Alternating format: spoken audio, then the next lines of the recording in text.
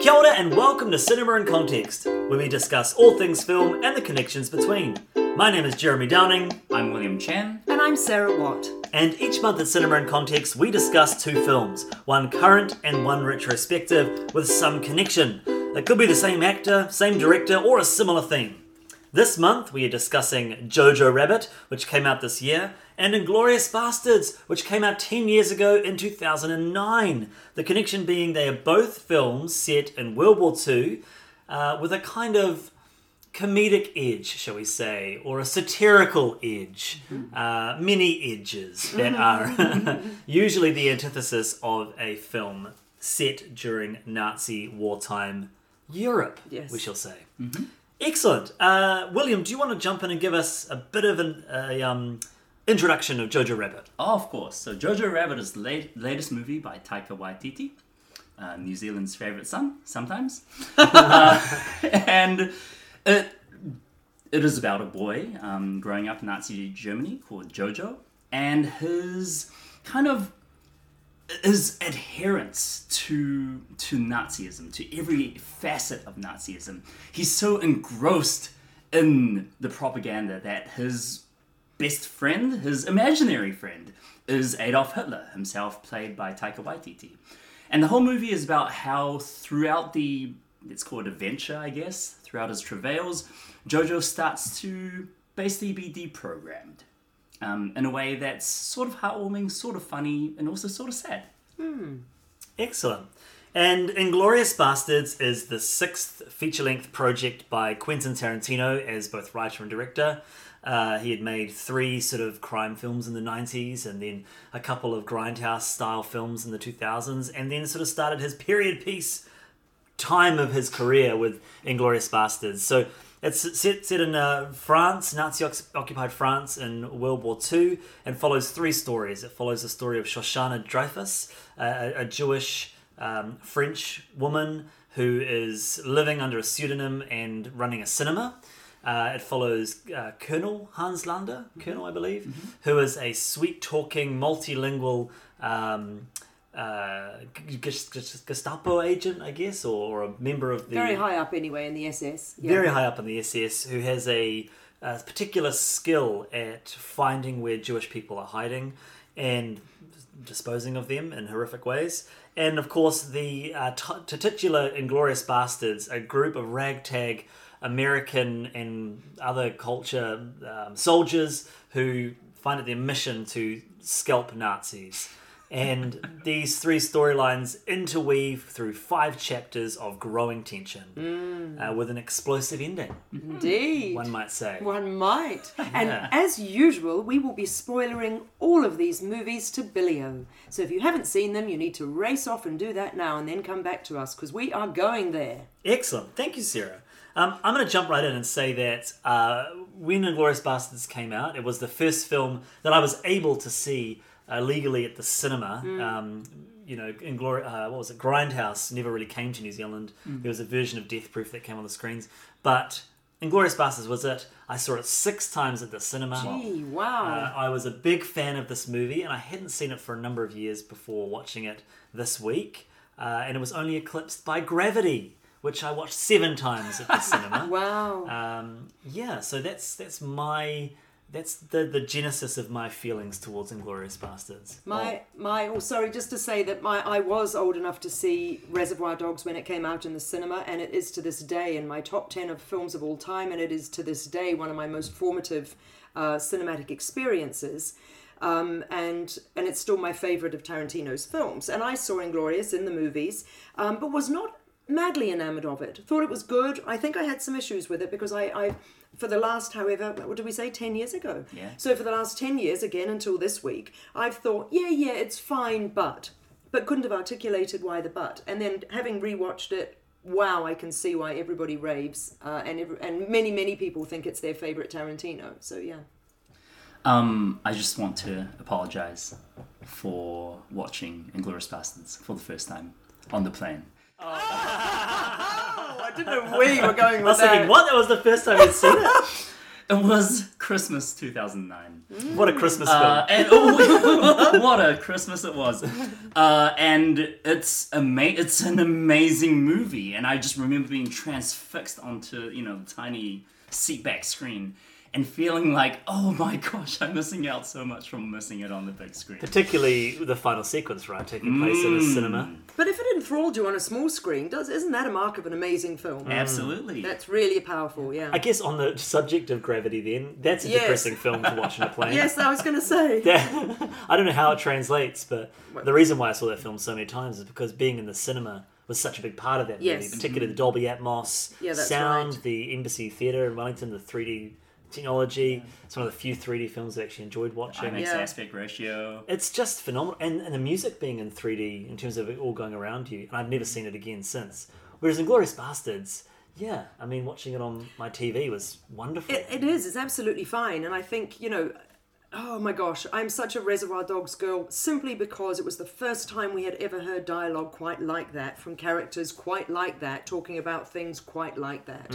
And immediately, I'm not that embarrassed to say I got myself a notebook and a red felt pen and a black felt pen because I'd read that's what Quentin wrote his scripts like.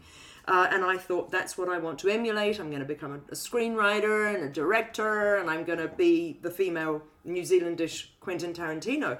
And it's because of his dialogue and his characterization. And so even though the camera work in the opening scene of Inglourious Bastards, the tension notwithstanding, just the fact that you can make a scene with two people talking to one another for a long time, so scintillating, absolutely speaks to the power of that, doesn't it? That it isn't a gravity and it doesn't need a big screen. And it will still just be the most captivating cinematic or televisual experience. That shot where the camera moves around the two characters in that first scene and then goes down into the basement and you realise what the stakes are. Up until that point, it's all a little bit, what's going on here? Is he going to hurt this man? And then it all just clicks into place. That moment in the cinema, I will never forget that. And equally, when he pulls out the huge pipe, the kind of laughter through the audience, it endears you to this character straight away, even though he's being incredibly manipulative and dastardly to kind of undersell the horror of what's going on. And I was a little bit disappointed in Hateful Eight when Tarantino reused that gag with Channing Tatum in the haberdashery. Again, spoilers, too late now. But except I think it wasn't a pipe. Or was it a pipe? Oh no, the camera move. The camera move. I thought you meant. I'm suddenly like, I don't remember Channing Tatum in the haberdashery with a big pipe. But okay. No, but it's it's a reveal that he's been there the whole time. Yes, of course. And I thought, Tarantino, you've done that. I really liked it. I really, really liked that. I thought it was a nice callback to He is a man of tropes, and he is a massive caller-backer. And to his own films. Just as the third act of Inglourious goes completely off the rails, I think that denotes the turning point of Hateful Eight into something completely different. Yeah, fair enough. I do love when Hitler dies. I think that moment where, I think he... Do you mean when he's shot to death by and I think you know, like it's that classic thing of watching a true story or a biopic or whatever, you know how things are going to roll out. So there's kind of a dumbing down of the tension, really, because you know how things are going to go, and so you're sitting there going, "Oh well, I know Titanic's going to sink at the end." So, but in this case, that was all. I guess to use a pun, blowing up. That absolutely, whole and I mean, this was somewhat revolutionary, wasn't it? In its day, nobody expected this, really. To be fair, you speak of when you know how history's going to unfold. Now, Valkyrie, and I hesitate to speak of a Bryan Singer film, but it's actually really good, and Tom Cruise is really good. Even though that is about a foiled plot to assassinate Hitler, and you know it is, because it isn't a Tarantino film, so therefore it ain't going to work. The tension is extraordinary, and I remember thinking, oh, is he going to make it? Is he going to make it? Even though part of my brain must have gone, no, Sarah, he's not. And I still find Titanic absolutely thrilling, but you're quite right, This, though, wow. And you're so happy that that Tarantino goes there. Yeah. I think Titanic, even though I did bring it up, I agree with you. And I think it works because the storyline is of two That's fictitious true. characters. That's You true. don't actually know how it's going to end. Yeah. You just know the general trajectory of what they're going to experience. That's true. Whereas in Inglourious Basterds, the goal of the film is to kill Hitler Yeah. and all of his leaders. So therefore, the theory goes that the Yeah. war would be over. And I agree with the fact that he goes there completely, and not only does he go there, he goes even further. And Yeah. Squibs. oh my gosh! In that moment when, because having only rewatched it this week, there were definitely moments I didn't remember well at all. In fact, to be honest, probably the scalping was the one thing I'd never forgotten. But I'd forgotten beautiful Melanie Laurent in the projection room being shot by Daniel Bruhl. And I found myself going, but who's going to change the reel? Not not being a projectionist, not quite realising shit, that was already in motion and that was all going to be fine. Because I was suddenly like, oh no! Does it not work out? You know, so oh my gosh, Tarantino's tension, as you said, Jeremy, in this film, in so many scenes, is absolute genius. You go. Sorry. I guess that's the entire film in a nutshell, right? It's a ticking bomb, isn't 5 it? chapters, basically 5 scenes, and every scene is just people talking. Yep. While there is a metaphorical, or in some cases literal, bomb under a chair, isn't it, though? Like what Tarantino described it as a rubber banding pull. Yeah. And his whole thing was, how far can I pull this before it breaks? Yeah. And he just does it again and again. Yeah. And again, and it's beautiful, the tension, but also the pacing of the movie. Watching it again, the thing that really stuck out to me was actually, it's a little bit of a callback. At the beginning where they introduce the character of Hugo Stiglitz. And it goes into some really obnoxious, insane 70s blaxploitation. You see this badass kind of Nazis taking names. And then he spends most of that chapter just standing there. And you're like, what was the point of that? Yeah. And then, is it chapter 3 with Sergeant Wilhelm and his famous friends? Chapter 4. Oh, chapter 4? In the pub? In the pub. In the basement? Why are we in a basement? And then you start to realize, this is why they introduced Hugo Stiglitz, because he is the ticking bomb, and he's gonna lose it any second. And it was just beautifully set up in a way that felt very, very unobtrusive. Yes. And just, I love that, because I love, what's her name? Diane Kruger. Yes. And her character. And Michael Fassbender. Yes. That's the first time I saw him in a film. And Same. the way that they just are weaving through that scene, and she has such an air of confidence, and things just go wrong and wrong and wrong. But she handles it. It's extraordinary, because when August Diehl's character says, what is his name? Stiglitz. Stiglitz. Hugo When he Stiglitz. says, well, I think I will join you. And we're all like, no, you should just go. And she's like, yes, of course, you may join us. And we're like, and then I think I'll have let's play the game. Okay. Well, no. Oh, that's not Hugo Stiglitz. Oh, who's the That's, Hugo Stiglitz? He's the Nazi killer. Oh, he's the German guy on who's the defected Bastards. to become. Yes, that's lovely. Yes, okay. And I think there's that moment where, in particular on Rewatch, where he holds up the 3 fingers. Yes. And you see Bridget von Hammersmark's face drop. Yeah. As she knows that they've been found out. Yeah. And it's just wonderful little moments all through it. Isn't that wonderful, though? Because I dare say that none of us understood what he had done wrong. But and he said, drei Glasse. And he did the 3 fingers. And I was like, I wonder what it was. And thank heavens, of course, Tarantino lets us know later on. And that's like, now we've all learned something about German culture and the way they hold 3 fingers like this and not like this. So how fascinating. But how wonderful that in that moment and for a long time thereafter, that is not explained to us. Mm-hmm. It's only when Brad Pitt's character asks later that we get that. So, yeah, the acting and everything. And again, the tension is just wonderful. I love as well, in terms of just Tarantino telling us things, you mentioned the changing of the reels. I love that you get a couple of film lessons in this. So you get the way that the film reels are manually changed, and it made me realise, because I used to work at the cinema in Wellington, and we had the big plates where they would make up films into these huge plates, and I now realise that was quite a new technology that allowed for that changing of the reels not to happen. Yeah. But you also get the little stock footage of like, hey, you can't bring those films on here. That nitrate? They're nitrate. They're flammable. Yes. Why? You mentioned Michael Fassbender, and your English accent just then made... I mean, honestly, I laughed and laughed and laughed. I mean, never mind Mike Myers, who's an absolute revelation. And not only unrecognizable, but his accent is absolutely flawless. But for some reason, now Michael Fassbender, as we know, is half Irish, half German, which will probably account for why his German in the film is pretty bloody good. But of course, he's a superb actor who has played everybody. But for some reason, his very cut glass British major in the army accent and just the really deadpan, straight-faced way that he goes about it, I was just in stitches the whole time. And he's not actually being funny. He's just being a caricature.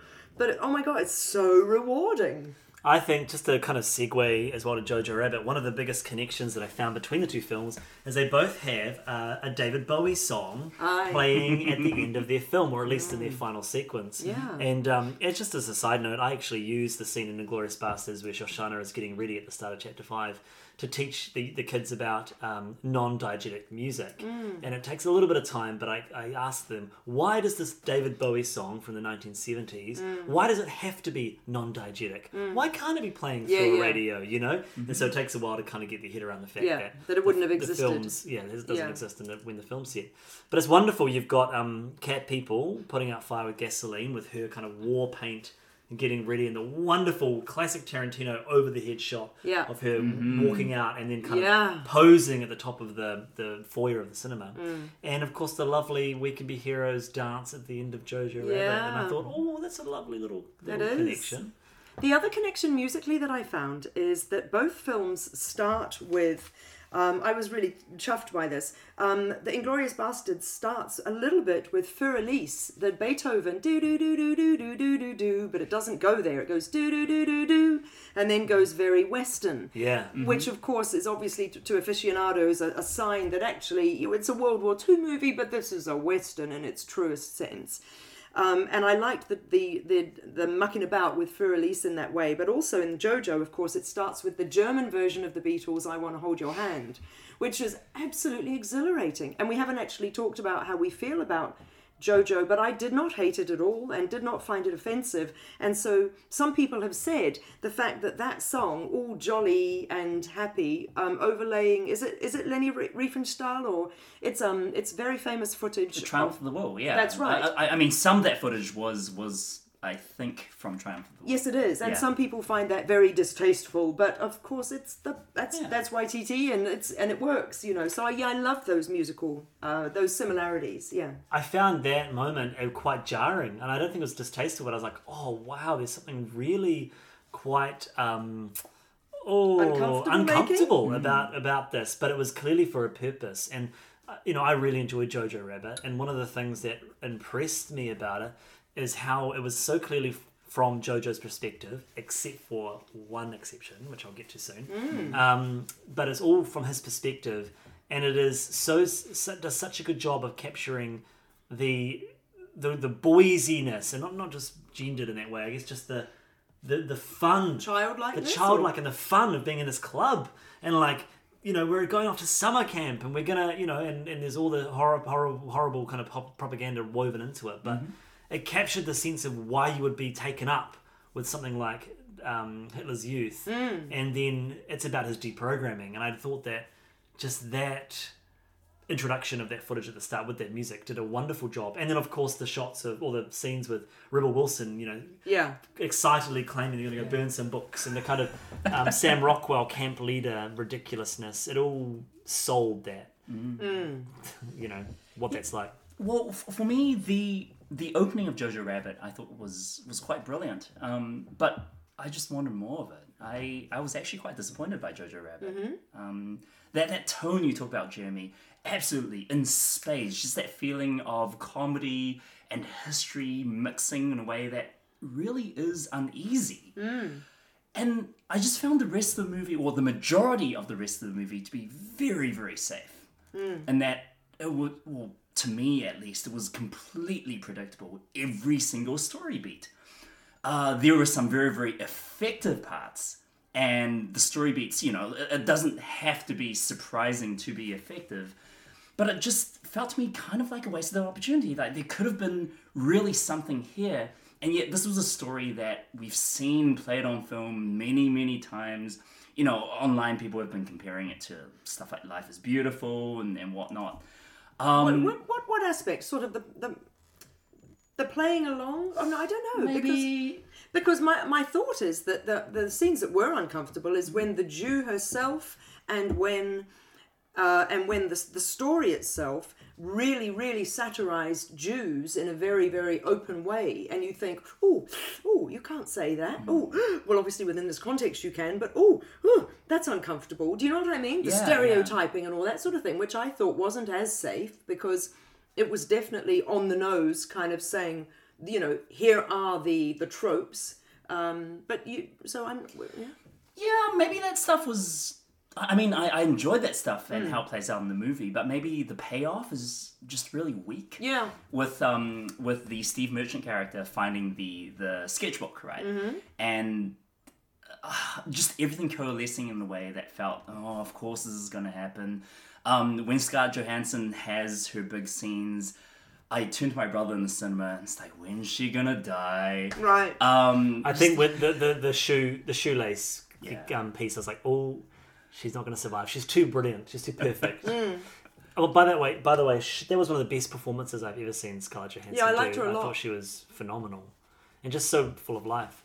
I think the film definitely was something that I did not expect. I was expecting a Wes Anderson Moonrise Kingdom kind of like film, that. especially with the trailer. But actually, the moment that Jojo has his injury, the majority of the film takes place in the house. Yeah. And it really reminded me of, in terms of Taika Waititi's back catalogue, it really reminded me of Eagle vs. Shark. It was this sort of buddy flick, sort of romance, but it's about these two sort of oddball characters and the finding an equilibrium. And the rivalry of it. I love that. I love the fact that a lot of his male characters are, and I said this in my review, but a lot of his male characters are often trying to prove themselves and just look so pathetic. And the women are usually quite secure and cute, clued into what they're doing, but don't really mind anyway. Yeah, it's quite a lovely dynamic. But I found that took a little bit for me to get used to what the film was doing, and I do think that film has some pacing issues. Like it sort of meanders along, and then it has this very kind of I don't know if it's explosive because it's not, but there were sort of war elements at the end sort of just come on in. But I sort of thought maybe it's because the film's trying to tell this story about this relationship, and it's a story of deprogramming, which I don't know if we have seen deprogramming before. I don't in terms of the story, the youth kind of thing. I don't know. I can't think of something. I can think of Boy stories. in striped pajamas. Does that count? I don't know that story. I mean, technically he makes friends with the little Jewish boy. I don't know if he's exactly programmed or deprogrammed, but he's unconditionally friends with this little boy. I can't remember whether that was out of ignorance, though. I just think the story of Jojo, you know, kind of gathering evidence on Jewish people, and it's all this rubbish that she's spouting to kind of play to his ignorance. Yeah. There was I don't think I've seen I thought that. I haven't seen that I hadn't. before. So yeah, I thought that worked. I thought that worked quite well. Look, I didn't unconditionally love the film at all, but I went into it the same way I went into Joker, thinking this can go one of two ways for me, and it's very likely to go the wrong way, and it didn't. So I think I was pleasantly surprised by Jojo Rabbit. Didn't find it offensive, didn't find it egregiously mixed tone, as I often do. Like, I do have some issues with Boy, parts that I love, parts that I find problematic, to use that beloved of film words, but it wasn't a sensational or startling film. I don't know. So maybe I'm just appreciating the fact that I didn't hate it. I don't know. Well, speaking of Boy, since you bring it up, does anyone else? And of course, you bring up Wes Anderson, Jeremy. Does everyone else feel like this is the most Wes Anderson Taika Waititi has been since Boy? Because Boy is just it's Wes Anderson set on the east coast of North Island, basically. I think yes, up until he gets his injury. I feel like once the injury occurs, the film becomes far more real. Or until the third act, where it goes back into the surreal. Right? Yeah, I think so. I just think that the focus on the relationship between the boy and the young woman is very well done and incredibly acted. Those two kids, and the piece that I was referring boy is to, amazing. He's amazing, and the girl. I thought they just carried that film. And the piece that I referred to that is not from his perspective are the scenes with Scarlett Johansson and Thomasin McKenzie. in the kind of crawl space. Yeah, and it's the only time it's not from his perspective. It's the only time Scarlett Johansson is not being the goofy mum. Yeah, and it's also the scenes that allow the film to pass the Bechdel test. Yep, that's true. And there's that wonderful moment where they discuss what it means to be a woman. Yeah. You know, you look in the eye of a tiger. And then you see the picture of the tiger. That was And fantastic. she's just staring. That's very Wes Anderson, but Yeah. her just staring into that picture. And I made me wonder, did Taika Waititi write that, or is it from the novel? Either way, it's a beautiful piece of writing. And I thought that there was a real, I don't want to say maturity, but there was a confidence of humanity in the film that I was very impressed with, and I didn't expect to happen. But I should, because I do feel all of his films, bar Thor Ragnarok, is doing other things. Yeah. But I do think, in terms of his other films, all of his films, and What We Do in the Shadows. Oh, yeah, You know. I'd forgotten, because I was about to say, all of his films have a young boy who has only one parent, or has an absent parent. But Absent now, parents actually, are a big part of. yeah, but now I'm realising, of course, that is a theme through his films, but, of course, What We Do in the Shadows is a whole different beast, and a Yeah. marvellous beast. But, I thought that there was a lot of just lovely character moments, not just with the two kids. I do think the Sam Rockwell character was brilliant. He's amazing. His arc is my favorite in the entire movie. Yes. And it's so unexpected. Yes. Like, you see him and Alfie Allen's hilarious without much dialogue, but just how he... Oh my gosh. I mean, then just so I'm clear, because I read into this, the fact that he covers for them with the journal is because he's in a relationship with Alfie Allen. Is that what was happening in that scene? I didn't get that.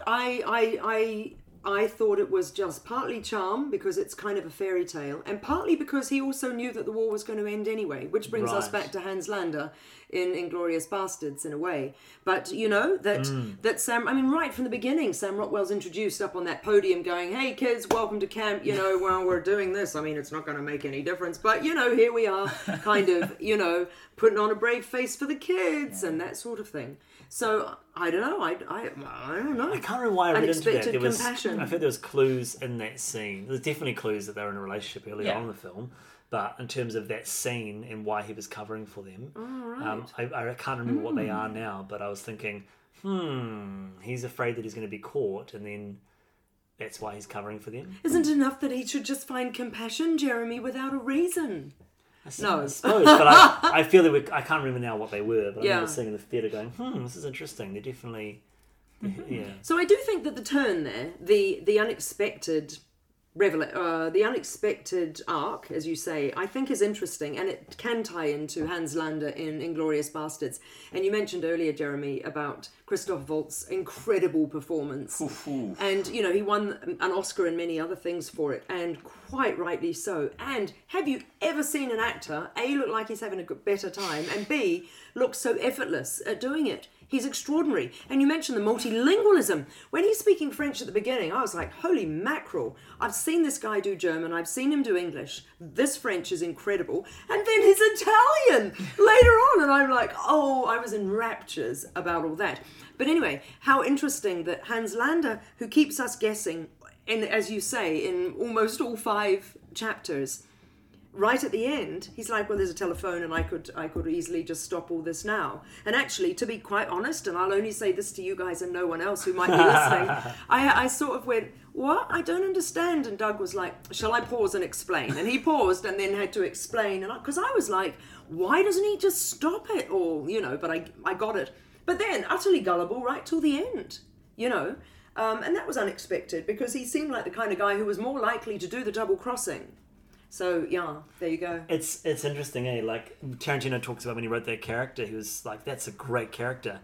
And not thinking, I'm never going to find anybody to play this. And of course, Christoph Waltz is just brilliant. He waltzed in and nailed it. And it's like, and just as another side note, I didn't think that it could be eclipsed, but he's such a lovely character in Django Unchained. And it's so heartbreaking. His whole, one of my favourite moments in cinema is when Django says Auf Wiedersehen and kisses his hand and puts his hand on his head. Like, I just love that moment.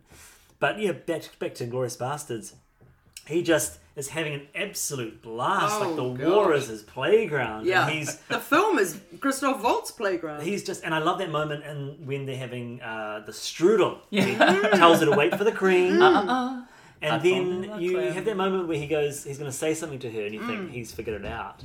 And I don't know whether either he doesn't know who she is and he's just carrying on, but I also wouldn't put it past him that He He does. totally He knows. does know who she is. And he just he's likes messing with her. Yeah, and he thinks, And oh, it's she's... genius. It's brilliant. But also, the way he wolfs down that streusel is unbelievable. And I said to Doug, I wonder, did they do this in one take? Because he not only does it brilliantly while speaking French fluently, but he's acting the whole time nom, nom, nom, nom, nom, nom, through the whole thing, and he gets all the way to the crust. And I thought, this is extraordinary if this is not take one, one of one. You know what I mean? We probably ate a lot of strudel that day. Amazing. And it's interesting as well, again, to kind of talk about Inglourious Basterds, but in a different track. This is the last film that Tarantino did with his long-time editor, Sally Menken. We've talked about her before. And it is such a like you said, William, it's a well-paced film. It's long, but each of those 5 chapters just builds in the last, and it has a real energy about it. And I do feel that after this film, his movies do get longer and more languid. And self-indulgenter. And as much as I love Django Unchained, and I do, you get to the 4th act of that movie, and it's still going. Yeah. And it all comes together at the end in a satisfying way. But No, it doesn't. I feel You it think does. horse tricks are satisfying? Look, There's a burning house. Like, what more do you want? we've talked a lot about the tension, and I think that the tension he does in Inglourious is literally brilliant. And by comparison, and we will be talking about this in other podcasts, no doubt, the beloved of most people other than me, Once Upon a Time in ... Hollywood. No, Once Upon a Time ... in whatever. Yeah. That film. Where there is the big moment of tension at the ranch is handled kind of okay, but the rest of the film in terms of its pacing and tension is null for me, you know, and we've said it before that the loss of Sally Menke is huge for Tarantino, because he is somebody who not only writes and creates all of his darlings, but literally will not kill them. And it's, for me, it's a real shame, because I have loved him since 1992 and been a loyal fan and follower. And I'm getting increasingly disappointed. I liked Hateful Eight, actually. I mean, I liked it, but it had problems. But I am increasingly disappointed at his inability to craft a crafted piece of beautiful art, which he's more than capable of. We had our staff retreat recently, and a bunch of people went off for a walk in nature, and a bunch of us didn't. And the bunch of us that didn't, we decided to stay back, and we, playing some board games. And at the end of that, we said, a couple of us said, let's go watch a film. And we put on a hard drive into the TV, and we watched Kill Bill Volume 1. And it was such a blast. And it's one of my favourite, if not my favourite, of his films. Yeah. And it was just wonderful film. That's effectively a 4-hour movie, because they split it in half. Yeah. But it's vibrant, isn't it? It's and it's brilliant, and boom. everything works. Yeah. And it Everything moves works. so quickly. Yeah. I don't think any other Tarantino film, it comes even close. Yeah, I'd agree with that. Yeah, because even in Reservoir Dogs, which is a shorter film, Yeah. it still kind of takes its time. Absolutely, and that's the crazy thing. There are languid, talky scenes, and there are languid, talky scenes, my golly, in Inglourious Basterds. But for some reason, he nailed it in terms of, as I keep saying, keeping us captivated Yeah. throughout. And it's not even just, maybe it is. I was going to say, it's not just because the Jews are under the floorboards, or it's not just because August Diehl's character is clearly onto them and knows that Hammersmark is whatever it is. But somehow that talking and that length of it works. Amazing. So, talking about the tone of the film. So, Inglourious Basterds, I think it's very successful in its tone, but it doesn't really highlight the horror of the war beyond just showing some of the horrors. Yeah. But in terms of the weight of what's going on, it's not really present. And I don't begrudge the film for that, but I think because it's doing something different. I did find it interesting the way that Jojo Rabbit played with both of those tones. And for me, obviously there's that heartbreaking scene where Jojo walks into his mother's shoes, which absolutely it's predictable, but it's still a pretty impressive moment, and great acting from the kid. But the part that really got me, and I was very impressed, was when Stephen Merchant's character's in the bedroom and they're doing the Heil Hitler, and it's Jojo has to say it to every single person, and the audience is all laughing, we're laughing. And then the Mackenzie... Thomasin McKenzie. Thomasin McKenzie. My gosh, she's got confusing first and last names. It could be other. And then she has to do it. She has to do it, and nobody in the cinema's laughing. No. It's like it has this twist to it, and I thought, wow, Waititi, you really pulled off a moment there. Yeah. You were able to flip the comedy to reality very quickly, and I was very impressed by that. And I think that He was doing something. He was trying to do something that didn't always work, but it was something impressive. And I'd much rather see a film try something and fail than. Oh yeah, absolutely. I do wish though that his Hitler had more to do, because it seemed like the movie he kind of just leaves the movie, Yeah, and then comes back at the very end, which was a little disappointing because I think it's a fine performance, and it's at the beginning of the film a really neat counterpoint to a lot of what's going on. But doesn't he leave? He leaves because he's directly correlated to how much Jojo is feeling the Hitler thing, right? And he's becoming, as you say, deprogrammed and sort of less and less Hitler youth, and so that's why he imaginary friend, I guess, isn't there. I totally agree with you, Sarah, but I do agree with you, William, as well. I do think it's the weakest parts of the film, and not because of Waititi. He does a fine performance, and I think the idea works really well. I really enjoyed him, and I think it's not as well formed, and I do think the film it just becomes a little bit muddy in the middle there, and I think if it had a bit more And work, I felt been the end better. was also a little bit of a squib where he gets kicked out the window. I get what they were going for, but you never really built up to that point to make it satisfying. I agree with that as well. I did enjoy his turns with the Hitler rants. I thought that was quite clever. But yeah, I do agree that was, like I said, probably for me the weakest part of the film with the Hitler scenes. There's that fantastic scene though with the poster, the propaganda poster, when Jojo's putting it up and his hand shows the two versions of Hitler. Man, really, really cool. One thing that's common to both films, of course, is the way that the actors were clearly sending up their characters. And I did think it was, foolishly, I kind of was given pause for thought about the number of Germans in Inglourious Bastards playing either horrible Nazis or people wanting to kill Nazis. And for a moment there, I was like, oh, I wonder if that was uncomfortable for them. And then I was like, oh, look, their whole German film industry is based on films of playing Germans and in sometimes Nazis. So, it's fine. But the fact that in both films, the actors are completely committing to their characters, but obviously in Jojo, much more silly actually. Sam Rockwell is delightful, but he's definitely taking the mickey. Whereas in Inglourious Bastards, I don't know, it's just some sort of genius at work with all of those actors. Daniel Bruhl, I thought, was wonderful. I forgot he was in it until I was watching it again. Amazing. So good. And all of them are taking it really seriously. But obviously with a twinkle in their eye, because they know bloody well what sort of film they're in. But same with Fassbender and Mike Myers, doing their military British. Well, I was a film critic, in fact, and I wrote a couple of books and all that sort of thing. And they're taking it really seriously, and you buy it, and it's really fun. What about Brad Pitt? Oh, in which film? Sorry. In that film. He was in Inglourious. He was Well, in it. he's the most caricatured, and he's probably the one I have the biggest problem with because of that mouth. Seriously, and I get it. He's doing Tennessee, and and he's consistent, and he's not unlikable. He doesn't drop character, but I did find him over the top, whereas all the others I believed. Yeah, for me it was him and Eli Roth. I mean, he's not a big character, but Donnie is, he's a cartoon. He's a live-action cartoon. Did you know? Gorlami.